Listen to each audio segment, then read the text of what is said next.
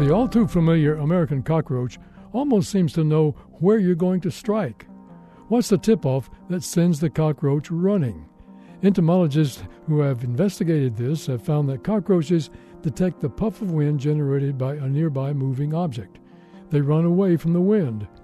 And it has to be a puff of wind, not a steady breeze. To make the roach run, the wind speed has to increase sharply over a fraction of a second. Cockroaches have special organs for detecting puffs of wind. Extending from the rear end of a cockroach are two tapered appendages, the so-called cerci. The underside of each cercus has about 220 delicate hairs connected to the roach's nervous system. When these hairs are struck by a puff of air, they cause nerve impulses to be sent to the insect's leg muscles. Each hair can flex a little more easily in one direction than in other directions, so each hair is especially sensitive to wind from a particular direction.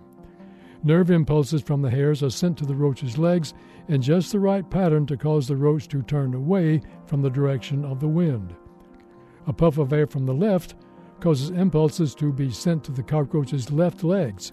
As a result, the roach turns right, away from the wind. A cockroach with one circus damaged or removed makes wrong turns. A roach with both cerci damaged or removed doesn't try to escape at all. So cockroaches get away because they can detect the puff of air that arrives ahead of a threatening object.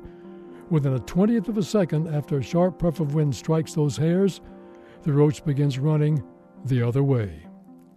This moment of science comes from Indiana University. I'm Don Glass.